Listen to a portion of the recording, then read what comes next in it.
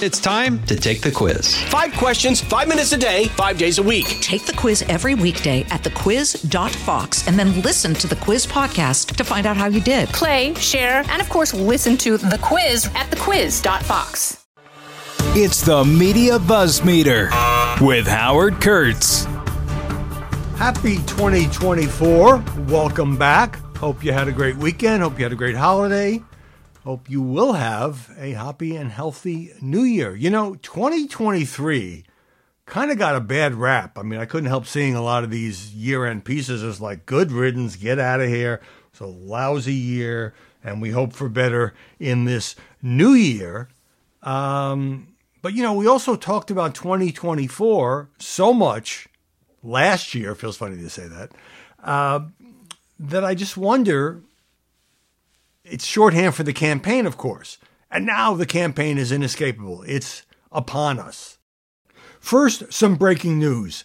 I got a New Year's gift a half hour before midnight from Donald Trump. Well, not really a gift, but it's a text message and a PDF file about how he did not lose the 2020 election. Now, when I first saw it, because it's got a lot of legal cases and footnotes and so forth, I thought, okay, this is what he was filing and trying to get it in before midnight, either in the challenge to Maine or the Colorado Supreme Court for knocking him off the ballot. But it's not a filing. It may become a filing. But whether or not he won the 2020 election is not the focus of the cases the Supreme Court would hear about 2024.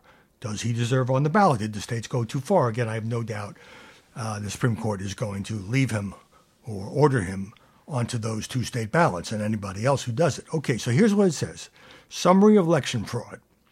President Trump is pleased to forward you a report that is fully verified. Most of the information was gotten from government sources, tapes, and other public records and compiled by the most highly qualified election experts in the country. The numbers are determinative, and in all cases, are hundreds of thousands of votes per swing state, more than President Trump needed to win that state. If the Republican Senate does not step forward and address this atrocity, it will happen again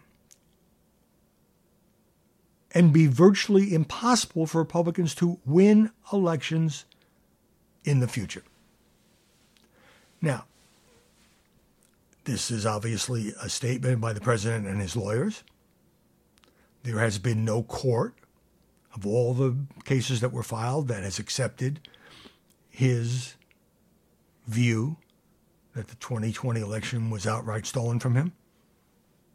His own Justice Department could find no evidence of anything other than minor irregularities. And by the way, there were minor irregularities in every election. And so, let me read to you some of it. If I read the whole thing, we'd be here for an hour and a half. It has often been repeated there is no evidence of fraud in the 2020 election. In actuality, there is no evidence Joe Biden won. Ongoing investigations in the swing states, and this paper deals with 5 swing states, reveal hundreds of thousands of votes were altered and or not lawfully cast. Joe Biden needed them. On election night, President Donald Trump was sailing to re-election with landslide leads in numerous battlegrounds. In Georgia, President Trump was up by 12 points and over 335,000 votes, with 56% of the vote in at 10:17 at night.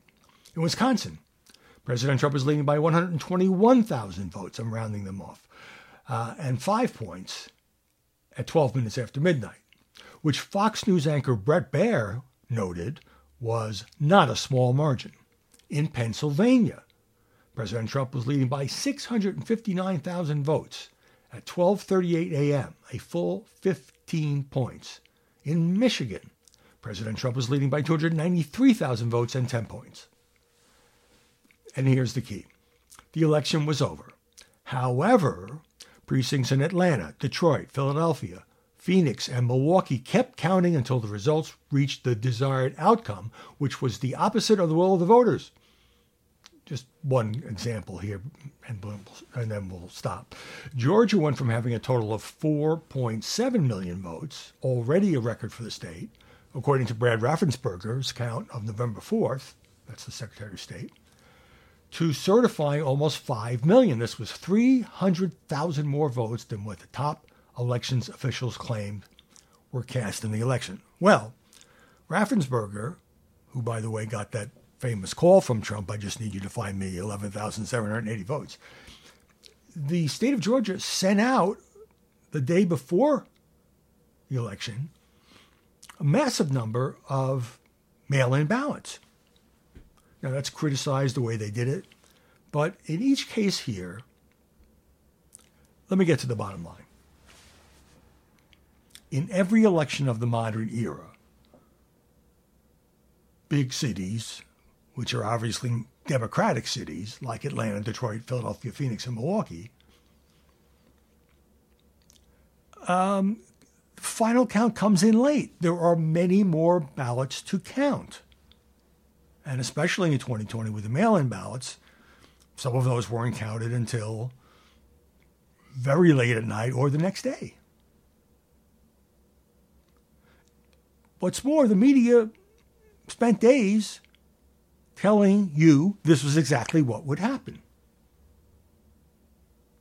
That President Trump would go out to an early lead over Joe Biden. And he did by these counts of anything from 121,000 to 659,000. But that didn't mean that he had won the election. That would then be either matched, let's just put it this way, that would be either almost matched, or overtaken by all the late Biden votes. That's just the way elections work. And that is what happened. In fact, Joe Biden, if you remember, there have been recounts and hand recounts in a lot of these contested states. What President Biden did was surge with all the late returns and ended up in the hard vote count beating Donald Trump by 7 million votes. Electoral College a little closer. So I give you this in the interest of equal time. I'll close this section with this. Lindsey Graham, Donald Trump's best friend in the Senate, was on TV the other day, and he said, if Donald Trump focuses on the past, he will lose. If he focuses on the future, I think he said it was very likely that he will win. But Trump not taking Graham's advice, Trump is still litigating this. And what he really should do is pivot to talking about 2024, and the first task up is filing with two courts, ultimately SCOTUS, to get himself back on the ballot in Colorado and Maine. 2 weeks until the Iowa caucuses. But before we get to that, and yes, we did our job Sunday on Media Buzz. I had an interesting interview with Congresswoman Nancy Mace, who says both the media and many of her fellow Republicans are persecuting her, bullying her. Might be worth checking out. And we also did all the latest political news. One thing that caught my eye from New Year's Eve, I confess I was not watching Dick Clark's primetime New Year's Rockin' Eve with Ryan Seacrest on ABC. It's interesting that Clark, of course, is no longer with us, but he still gets to keep his name on the thing. Ryan Seacrest's probably more popular than Dick Clark ever was. Anyway, Green Day, extremely popular band, was one of the performers. And the lead singer, while doing the number called American Idiot, changed some of the lyrics. In the original, it goes, well, maybe I'm the F blank, blank, blank America. I'm not part of a redneck agenda. Now, everybody do the propaganda and sing along to the Age of Paranoia. But as rendered on New Year's Eve, what Green Day sang was, maybe on the F America, I'm not part of a MAGA agenda. So taking a little swipe there at Donald Trump, as performers seem to enjoy doing. Just thought I'd pass that on. I do have some stuff to catch up on. I mean, it's amazing how much has happened in the last few days. Donald Trump kicked off the Maine ballot by a single Democrat, Secretary of State, who, by the way, not a lawyer, not a member of a court, and is, certainly an acquaintance of Joe Biden's and attended his convention as a delegate and just said, screw this, 14th Amendment, you're out. There's no question this is headed to the Supreme Court, and in my mind, there's very little question the Supreme Court will overturn it, that and Colorado, but we shall see. What I did want to start with is a piece from the Miami Herald. Story number 1. This is Nikki Haley, who has been embroiled for days in this slavery controversy. For those of you who maybe took the week off or don't have a television. The former governor of South Carolina asked at a New Hampshire town hall, what do you think was the cause of the Civil War? It's a layup. It's a piece of cake. Said, well, it has to do with the role of government, and it has to do with freedom and what people could and couldn't do. Well, as I said on the air, and as I said on Martha McCallum's show on Friday, what they could do was own other human beings. And it just was so obvious that she was flustered. She got a second chance to answer it. She says, what do you want me to say about slavery? Of course, by the next morning, she's totally backtracking. Of course, I just took it as a given. Of course, slavery was the cause of the Civil War. Yes, of course.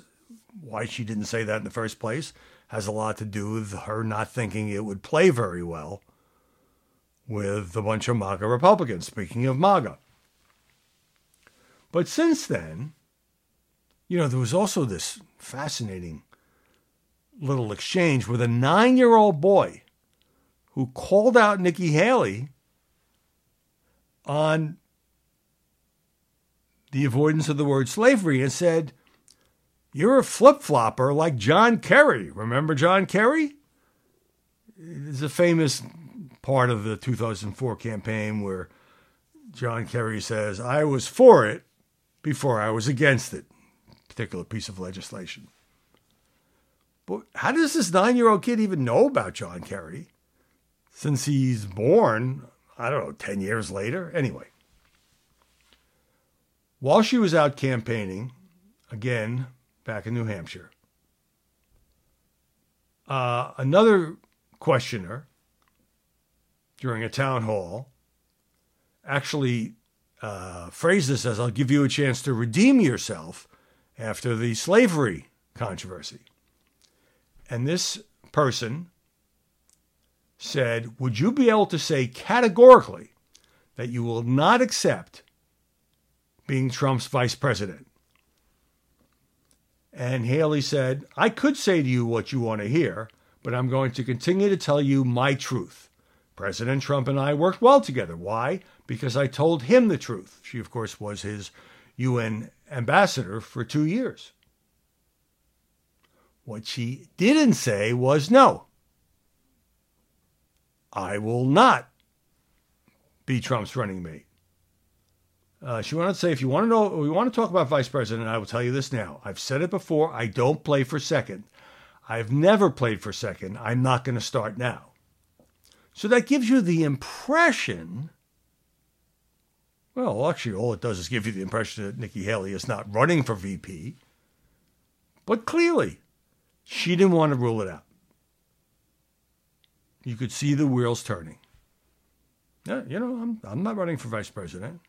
Of course, with Donald Trump at 52% in Iowa, way ahead of Nikki Haley or Ron DeSantis, that's according to the latest Fox Business poll, and also ahead in New Hampshire, which would be a good state for Nikki Haley. There could come a time when Trump, as the nominee, decides he needs a woman, maybe doesn't want to go with the Kari Lake kind of candidacy. Nikki Haley is not just a woman, but of course a groundbreaker in terms of running for president, being of Indian American heritage. And Trump says, will you be my number 2? And she obviously wants to reserve that possibility. Does she want to be vice president? No. Does she want to be on a ticket with Donald Trump after saying, he brings chaos, he was a good president for the time, but not now? Well, I'll tell you what she doesn't want to say. She doesn't want to say no. There's absolutely no way I would ever run with Donald Trump. But she didn't say that. So if that questioner in Lebanon, New Hampshire was looking for a disavowal, he did not get it. And at another point in the last few days, Nikki Haley said that if she does become president, and her other rivals have said a version of this too, she will pardon Donald Trump. At least that would apply to 2 of the 4 indictments, since the other 2 are state cases in New York and Georgia. Now, why would you volunteer that now? Maybe because you want Trump's you can't obviously get them all, but some percentage of Trump's diehard supporters to think, well, I do kind of like Nikki Haley, and this way at least Donald Trump won't go to jail, so I'll vote for her now. But what she would be doing, and I know the whole rap of the Republican Party is that these are all, forgive the expression, trumped up charges, never should have been brought, no way of saying that he was part of an insurrection, no way of blaming January 6th entirely on him. The classified documents case, as I've said many times, is much more of an open and shut case, in my view. But she would pardon him for that as well. And look, that's what Jerry Ford did with Richard Nixon when he succeeded the 37th president, and major factor, in my view, that Jerry Ford did not win an election to a full term after Watergate. But she's sending a signal. Yeah, I would pardon him. She's volunteering it. Nobody is pressing her on it. She wants the world to know she would pardon Donald Trump. Says that would be good for the country, which is the same rationale that Ford used. Meanwhile, Donald Trump has been warning his supporters that they can't get complacent. The poll numbers are scary because we're leading by so much, he said on his most recent trip to Iowa. Obviously, he's going back before the caucuses. The key is you have to get out and vote. Don't sit home and say, I think we'll take it easy, darling. It's a wonderful day, beautiful. Let's just take it easy. Watch television and watch the results. No, because crazy things can happen. Now remember, the polls showed Trump, people forget this, leading the Iowa caucuses in 2016. But of course, Ted Cruz won the caucuses, probably had a better turnout operation, and Trump charged him with cheating. There was never any evidence that Ted Cruz was involved in cheating in the Iowa caucuses. But crazy things can happen, and it's true. Do I see Trump losing Iowa? I think it's extremely unlikely. And look, Trump's been to Iowa a few times. He hasn't camped out there the way some of his opponents have. Iowa's supposed to be the good state for Ron DeSantis, while New Hampshire is a place where Nikki Haley would do better. Trump again, we already have the votes to win. All we have to do is turn them out. Well, forgive me for observing that that's true in every election. You may well have a lot of support. People don't show up at the polls. They don't go to the high school gyms for the caucuses where you have to commit to 3 hours of staying there on a cold winter night, that's a bigger bar than just going into a voting booth during the day where you're in and out. So, of course, Trump wants to get his base fired up and make sure they turn out, even though he probably thinks he's a shoo-in. And we'll see what happens. But, you know, it's a hard place to poll. As good as the Des Moines Register poll is, it's that extra level of commitment where you have to spend the 3 hours, where you have to, you know, listen to speeches by your neighbors. So that's why I've never been in the camp of, you know, it's an absolute slam dunk. Do I think Donald Trump will put away the primaries and caucuses fairly early in the process? Yeah, I do. These poll numbers aren't crazy. I mean, he's even beating Nikki Haley in South Carolina, which is the third important early contest. Hey, let's pause right there. The Buzz Meter continues right after this. I'm Guy Benson. Join me weekdays at 3 p.m. Eastern as we break down the biggest stories of the day with some of the biggest newsmakers and guests. Listen live on the Fox News app or get the free podcast at GuyBensonShow.com. All right, let's move on. Number 2. Michael Cohen, Trump's longtime lawyer, longtime fixer, who then turned on him, went to prison, finally got out of prison, I believe during the pandemic. And he acknowledges, he acknowledges that he was guilty of the crimes he was charged with. But now, I'm looking at a Washington Post story, Michael Cohen had to do a new court filing saying that, and this is really bad. I don't know what the consequences will be, but it's really bad. Saying that he unknowingly gave his lawyer bogus case citations. You know, when you file a legal brief, you say, well, as the court ruled in, you know, Marbury versus Madison, obviously you'd use more recent citations. He gave him BS legal citations as part of what became the filing to end his probation on tax evasion and campaign finance violation charges. Campaign finance charges were related to the whole Stormy Daniels situation. Cohen says now, and this was unsealed just this past Friday, that he used Google Bard, an AI chatbot, to generate case citations that his lawyer could use to assist in making the case to shorten his supervised release. Remember, he pleaded guilty to these crimes back in 2018.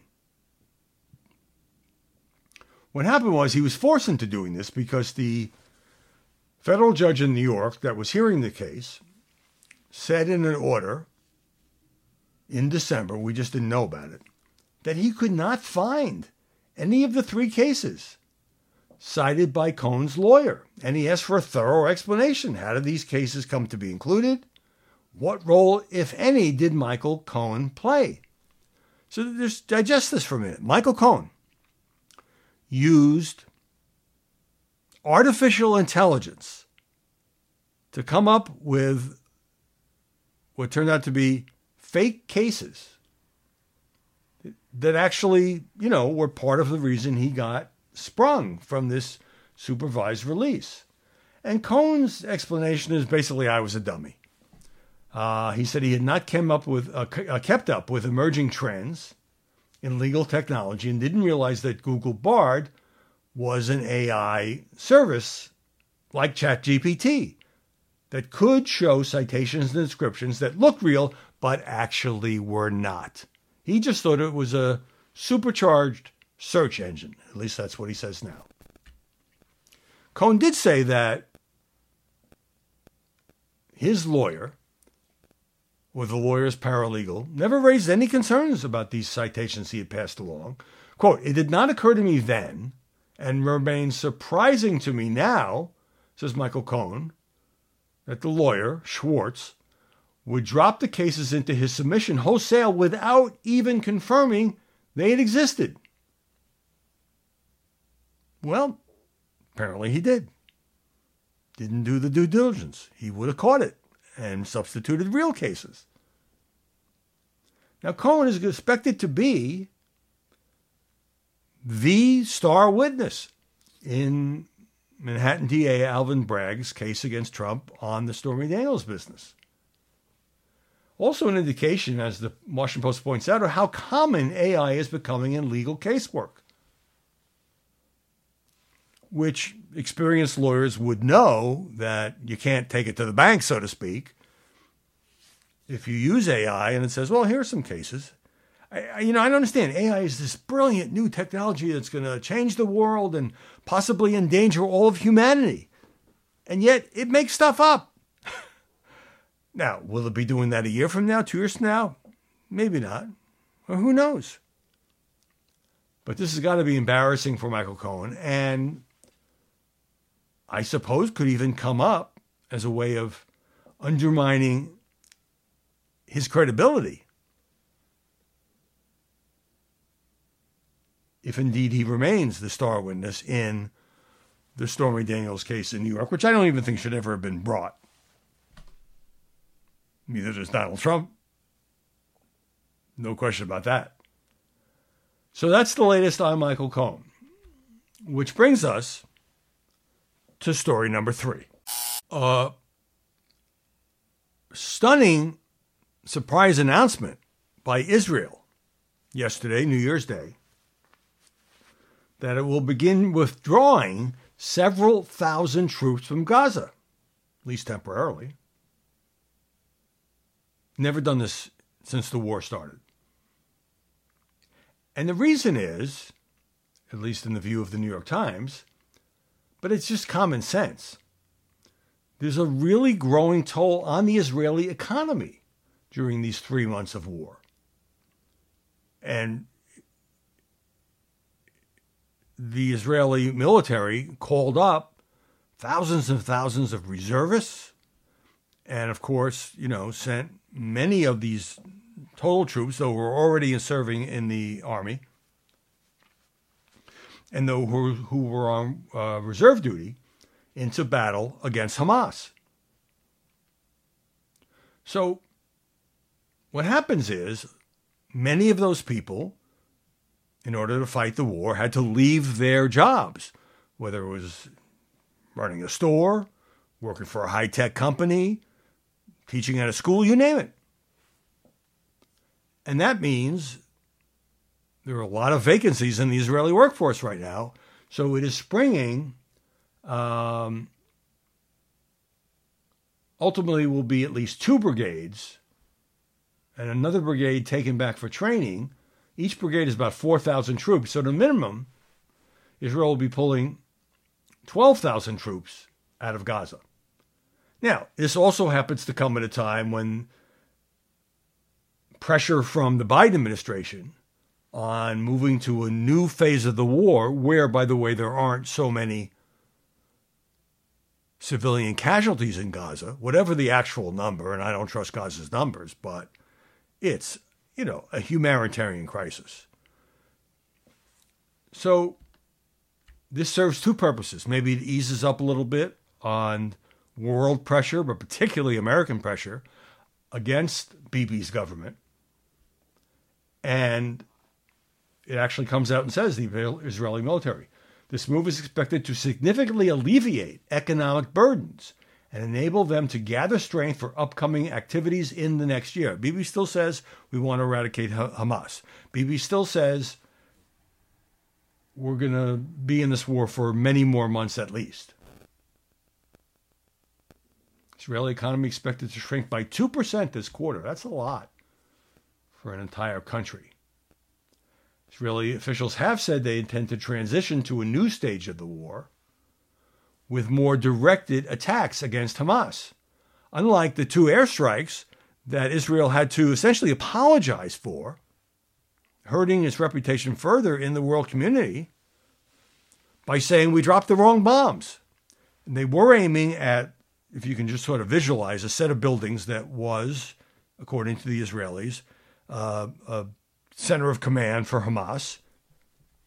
But then there were adjacent buildings were not supposed to be blown up, where civilians were taking shelter. And look, I give Israel credit for admitting its culpability there. It doesn't make it any better given the lives that were lost. So is this a beginning of a temporary new phase, a permanent new phase? Is it really just to shore up the economy? I don't know. But increasingly, although Netanyahu claims it remains his goal to completely wipe out this terrorist group, increasing skepticism from the media, from critics within Israel, certainly from within the U.S., that may be an unrealistic goal. And yet Netanyahu keeps repeating it again and again and again. Okay, related story about the Ukraine war, where Russia, obviously angry about Ukraine crippling one of its battleships, and also a death toll within Russia itself from Ukrainian missile strikes, has just been pounding away deliberately at apartment buildings and places like that where there's no, Israel doesn't embed its fighters with civilians. That's purely a Hamas terror tactic, using its own people as shields. So this story tells us that when the war began, Vladimir Putin signed a censorship law that made it illegal to, and this was the word, discredit the army. New York Times says the legislation was so sweeping that even Putin's spokesman acknowledged it was easy to cross the line into prohibited speech. In the first 18 months of the war, the law scooped up a vast array of ordinary Russians. We're talking school teachers, pensioners, groundskeepers, a car wash owner, for punishment. More than 6,500 cases of people being arrested or fined, $350 a month on average. That's based on Russian court records. It's a small percentage, obviously, of Russia's overall population of 146 million, but it just shows you how pervasive this law has been, the way it's been interpreted. And this really gets me. It gives you great insight into Russian society.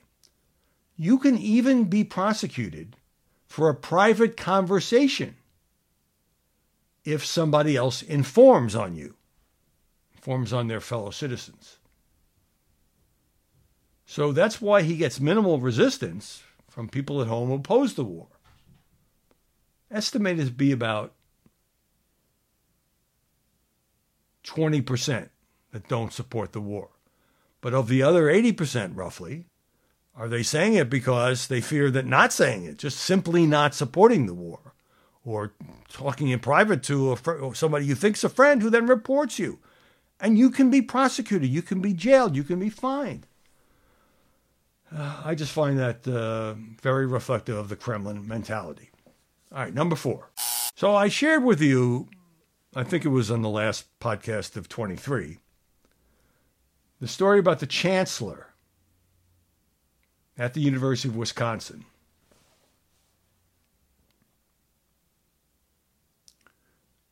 Joseph Gao, and how the university fired him, said that he had engaged in abhorrent and disgusted conduct, and that conduct was making X-rated videos with his wife. Basically, who cares if it's in private, but then posting them on various porn-related sites. Now, I thought, okay, the guy's been there a long time. I, for some reason, thought he wouldn't get caught. They didn't use their real names. And he's gone, and he will fade away. But Joe Gao, I've seen him on TV several times. He's put out statements. He is opposing this. And he's saying, wait for it, it's a violation of his free speech. That the regents never specified which policy he violated. did not give him a chance to defend himself at this hastily called meeting, according to the Washington Post. He is surprised that videos of consensual sex with his wife, whose name is Carmen Wilson, have run afoul of standards in a university system that just 6 years ago adopted a sweeping new policy on academic freedom and freedom of expression. Apparently they have filmed and written books about free speech, about sexuality, about relationships. So Gao telling the Washington Post they're overlooking some very clear free speech protections. People who care about free speech should be very concerned about this situation, he says. It could happen in other areas as well. Maybe they're not interested in adult sexuality, but it could be something political or something social. And we have the ability to disagree. Another way he put it was the actions taken. His wife, Carmen Wilson, put it more succinctly. Free speech is free as long as it aligns with their values. Their values meaning the values of the people who ultimately are in charge of the University of Wisconsin. And this has happened to others, not necessarily in a campus context. In Virginia, I remember this, a woman running for the State House of Delegates faced a backlash after performing sex acts online for tips. Gao doesn't know how the videos featuring him and his wife came to the attention of the school's Board of Regents. They're publicly available on lots of adult websites. It's something we enjoy, and this guy goes on, that enhances our relationship. And we found the people we work with to be extraordinarily open and supportive and professional. They're not violent videos. But I got to differ with his reasoning. If you hold a public position of some prestige, whether it's in the political world, whether it's at a major university, yes, you may have the free speech right to do it, but if that embarrasses the university, if that is humiliating to the university, I think when you become a university chancellor or a member of Congress or a member of the state legislature or other jobs similar to that, you give up certain rights because you are so high profile that it's not just personally embarrassing to you, but it is, in the view of many people who don't share his view, extremely embarrassing and injurious to this college's reputation to have this be so public. It's the public part. Do whatever you want in your spare time. But to post it publicly, that's taking a risk with your career. Hey, let's pause right there. The Buzz Meter continues right after this. And let's close out this first podcast of the new year with story number 5. The Daily Mail obtained a copy of a new book by Patti Davis, of course, Ronald Reagan's daughter, in which she just goes after her mother, Nancy Reagan. Apparently they never got along, but it's very much a mommy dearest book. Here's the lead, for example, in the story. Nancy Reagan convinced future President Ronald Reagan to marry her, she was his second wife, after getting pregnant by him in 1952, according to Patti Davis. Now, she doesn't have absolute proof of this. She says, I tend to doubt that getting pregnant was a result of carelessness. That her dad, having been married to his first wife and gotten divorced, was happy playing the field and not exactly anxious to get married again. Now, it was Kitty Kelly, the celebrity biographer, who reported that Reagan continued to date an actress named Christine Larson, and that he had told her, according to the Kitty Kelly book, that he had been tricked into marriage by Nancy.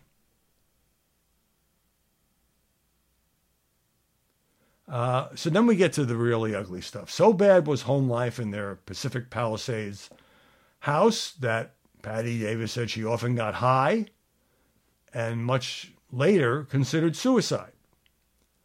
Patti states that life at home was stiff and strict under her mother's rule while her father was loving. She writes, it's kind of in the form of an open letter to her parents. I never stood a chance with you. The intractable war between you and me, Mom, kept brewing often to a boil. It was a dark tide moving beneath us. She describes her mother, a future First Lady, of course, during Reagan's 8 years presidency as being ambivalent and cold, a woman of formidable ranges who had a serious negative impact on Patty's life. Patty claims Nancy withdrew her affection from her because she felt Patty was a difficult baby who demanded too much attention and spit up too much. Well, how would a baby know that? And does that sound realistic to you? So fed up with her throwing up that she withdrew her affection? She does say here that she didn't know until she was 8 years old that she had half siblings, a brother and a sister, Michael Reagan, later radio talk show host, Maureen Reagan, also famous in her own regard, from her father's first marriage. Not until Maureen once visited. Meanwhile, Michael, who Reagan and his first wife, Jane Wyman, had adopted, was 14 when, out of the blue, he came to live with Patty's family and was treated miserably by Nancy. Nancy was furious that Ronnie had a whole other family before her, which she knew when she married him. Wouldn't give Michael his own bedroom. He slept on a living room couch. You know, my reaction to this is just, this is odious. I've always kind of liked Patty Davis. She's written pieces that I've thought were interesting, fascinating, thoughtful. But why go there? They're both gone. Other than making money, other than this makes you feel better. Let's say everything she says is true, and she had a miserable time. Why go there? You can't even be said to be settling scores. I mean, you are on one metaphysical level. But I just don't see the reason to trash your famous parents. And had Ronnie, as Nancy called him, not become president later on, or even governor of California, nobody would care. Nobody would care what Patty Davis had to say. So I think she's trading on her family's fame, her apparently still active anger at Nancy. And Patty Davis is 71. At what point do you just let go? Well, thanks for joining us in this first podcast of 2024. Hope you'll come back for more. Even if you weren't listening before, you can subscribe at Apple iTunes and a bunch of other places. And now that the New Year's holiday is over, I will even deign to come back tomorrow. See you then with more BuzzMeter. Listen ad-free on Fox News Podcasts and via Apple Podcasts, and Prime members can listen to this show ad-free on Amazon Music. I'm Charles Payne. Listen to my Unstoppable Prosperity podcast so I can get you making money right now. Whether stocks are hitting new all-time highs or in free-fall mode, opportunities abound. So why are so many potential investors still sitting on the sidelines? In a new season of my podcast, I'm going to get you in the game. After 38 years on Wall Street, I'm ready to impart some lessons and get you invested in the greatest wealth-generating machine in history. Listen anytime, everywhere at foxbusinesspodcast.com or wherever you listen to your favorite podcast.